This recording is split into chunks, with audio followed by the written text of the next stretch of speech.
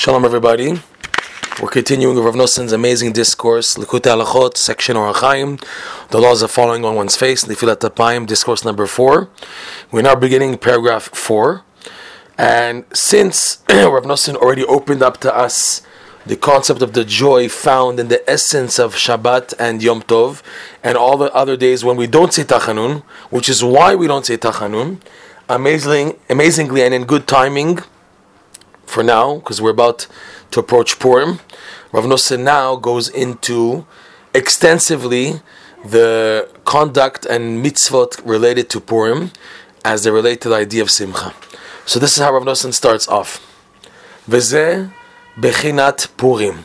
This concept of joy, bringing it out extracting it from the klipot, elevating it, and then thus being a means, a trampoline to be the catapult to receive the infinite light. Okay? This is the idea of Purim.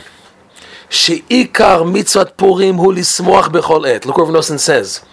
The essence of the mitzvah of Purim, the festival of Purim, is in order that a person should always be happy. The goal of the mitzvah of Purim is to draw upon joy to a person the whole year, his whole life, always. That's the essence of the Simcha of Purim, is that it's not just for one day and then you go back to a life of Tisha B'Av. No, it's that you're able to draw that Simcha always, right? L'smoach bechol et.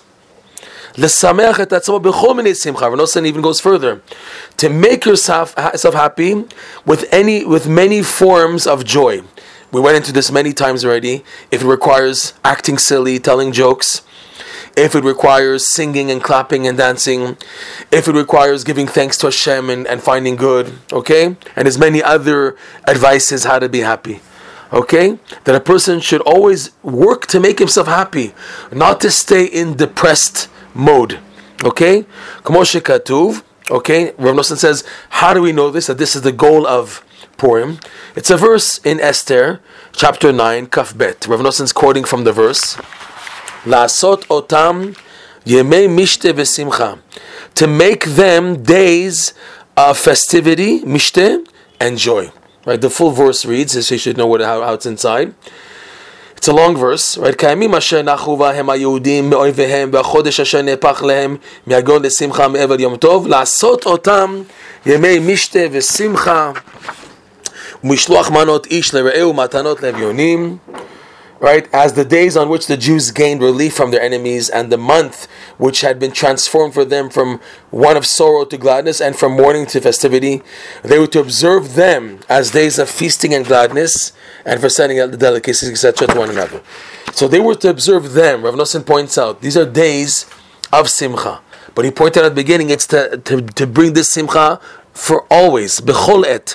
But the day of Purim itself, to make them, the mitzvah, when it says, the pasuk says, la'asot otam, to make them, this is like a commandment, that Esther got the Holy Assembly, the Sanhedrin, to institute that the Jews have now a mitzvah, if it's midivrei sofri, midivrei kabbalah, whatever, that's a whole halachic gemara pilpul, what is the source of the mitzvah here, but it is a mitzvah to make them days of festivity and joy. It's a mitzvah to be happy and have festivity on Purim. Rav Noson's point again is this is going to draw it to the rest of the year. He goes on, Rav Noson, Uchmo shenohagim kol Yisrael lismoach bechol minei smachot bepurim. And as is the custom of all Jewish communities, Jewish people all over the world, to be happy with all types of means to be happy on Purim. Right? People dress up as clowns and make you laugh. There's joking, there's Purim spiels, there's all these type of funny songs and comedy things and Gremlin and Yiddish. Many things to be happy, because it's a mitzvah to be happy. There's no mitzvah just to be sad and quiet like a regular day on Purim. I unfortunately have seen that. Many people, that Purim for them, they did the mitzvah of the day, they did mishloach manot, matan avyonim, they heard the Megillah, and now they're going to have the Suda, and they're just like, status quo. He's saying, Rav Noson, you have to work on the Simcha. The climax of the mitzvah of Purim is to be happy, and it should resonate, and it should shine from you. Not just, oh yeah, I'm happy, and we don't see it on the person's face. On Purim, you have to expose it. You have to expose it with smiles and be happy, not to be like every day, okay, I can't wait for tomorrow already, another day, and let's just go through this, let's get through this mitzvah already of Purim. No, you have to work on the simcha. That's the goal here. That's the goal of the mitzvah of Purim, B'ezrat Hashem.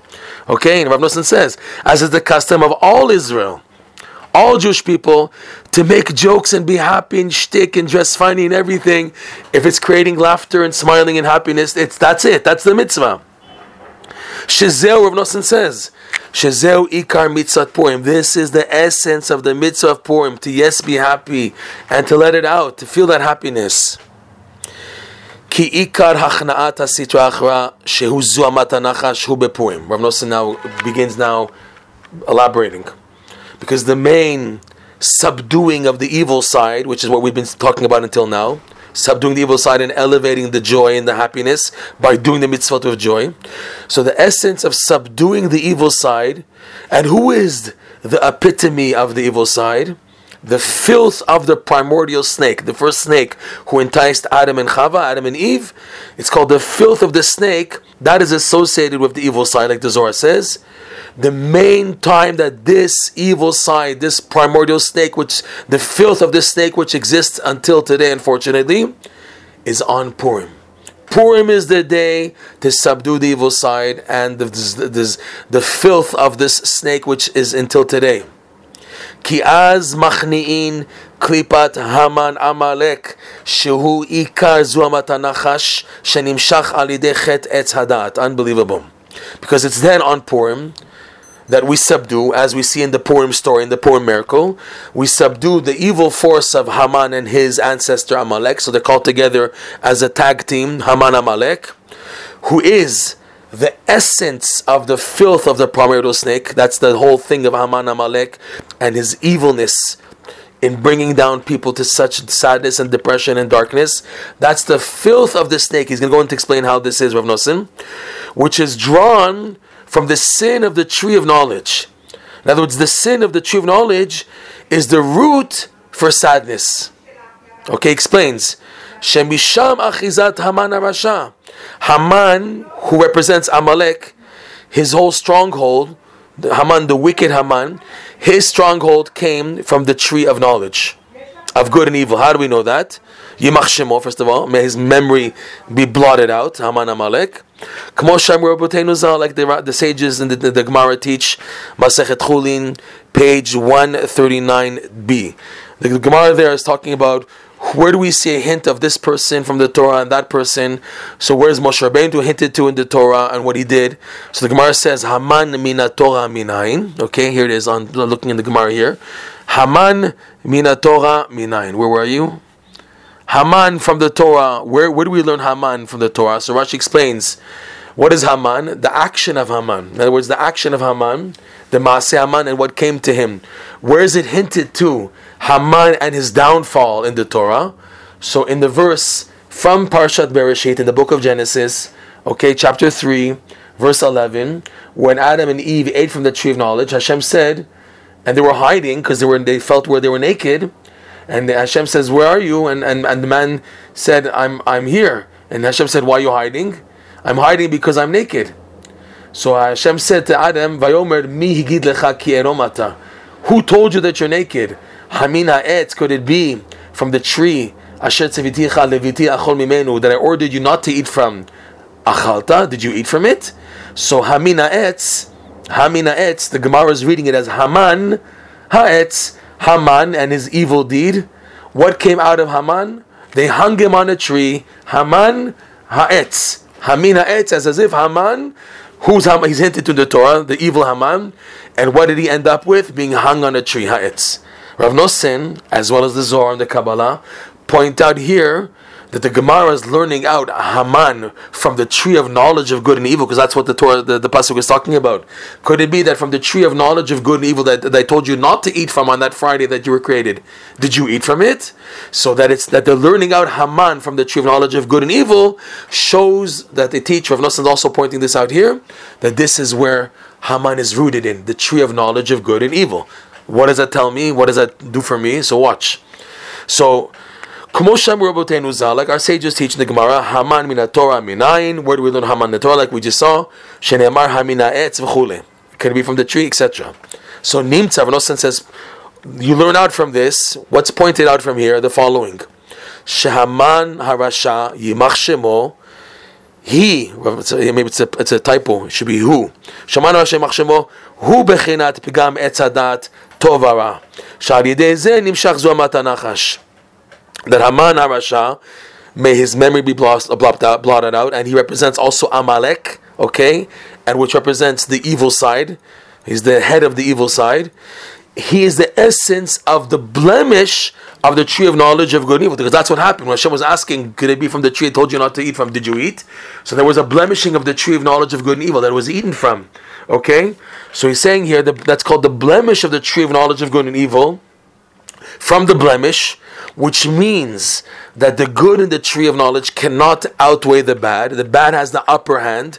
That was the case of Adam and Chava. When they ate from the tree of knowledge, they weren't yet ready to eat it in a format that the good would not be wiped out and unbalanced.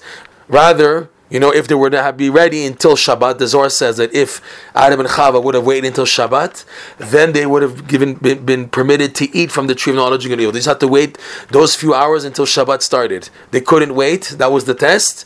And in the end, what happened? Boom! They ate from the tree of knowledge. That bring the whole damage that we have till today due to that eating of the tree of knowledge of good and evil. That the good is outweighed by the bad. So that's the blemish of the tree of knowledge of good and evil.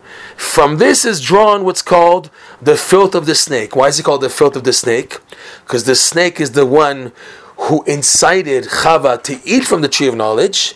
Because of the damage caused, he knew there would be damage caused, so he's blamed for it. The damage of the tree of knowledge of good and evil is given the credit to the snake. It's called the filth of the snake, where the good is outweighed by the bad of the tree of knowledge of good and evil.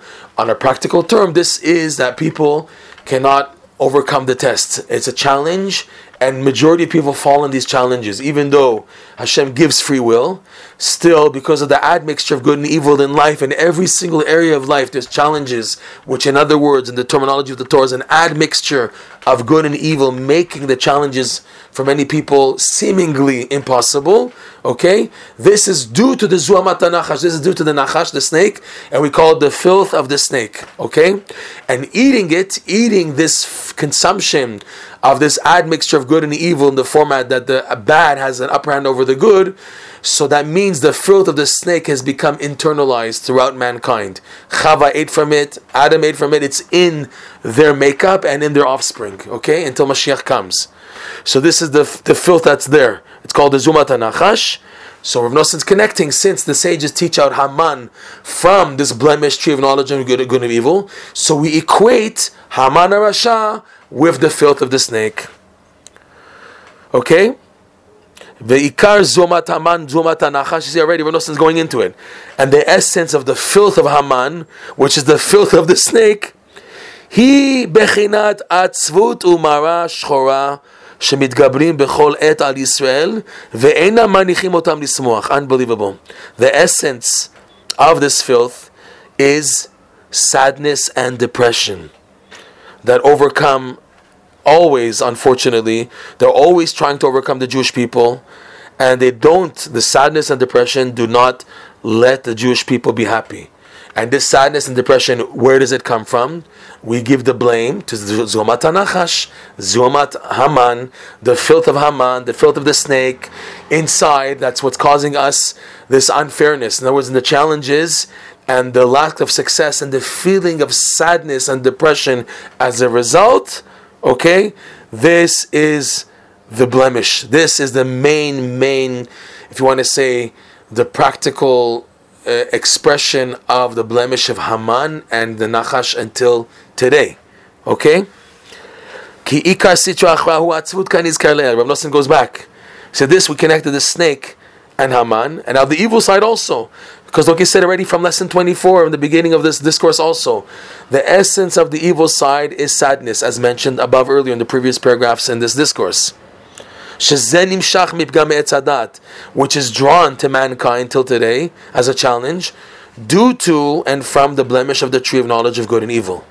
Bechinat, as we see in afterwards the punishment for eating from the tree of knowledge of good and evil, Hashem tells Adam and Chava in chapter 3, verse 17, also Parshat Bereshit. It says there, Uladam Amar, Ki shamata lekol ishtecha, and to Adam, Hashem said, because you listened to the voice of your wife, v'tochal min ha'etz, and you ate from the tree, asher tziviticha lemor lo tochal mimenu, in which I ordered you, saying, don't eat from it. So Arura Hadama Bavorecha, the land will be cursed for you because of you. Beitzavon tochelena, you will eat the produce of this earth, from this world, in sadness. In other words, any derivative from this world will have an admixture of sadness with it. The Torah says that. Beitzavon tochelena, you'll eat with sadness. Kol yemei chayecha, all the days of your life. That is due to the blemish of the tree of knowledge. So Rav Nosson saying, sadness and depression is a result of the tree of knowledge of good and evil, and that's the essence of the sitra achra, the evil sign, which is sadness. That's why we have to do the mitzvah with joy to release the mitzvah, the malchut, the holiness, which is trapped in the sadness and the domain of sadness. We have to bring it out. That's the idea of doing mitzvah b'simcha and being happy. Here he says, Rav Nosson, to be happy always, because when you're happy always, you have the weapons to do the mitzvot and joy, because you're anyways in a happy mode and a happy mood. Okay? Which was decreed then, like we just read. Bechinat, and then also this is connected to a later verse, chapter 6, verse 7. Chapter 6, verse 7.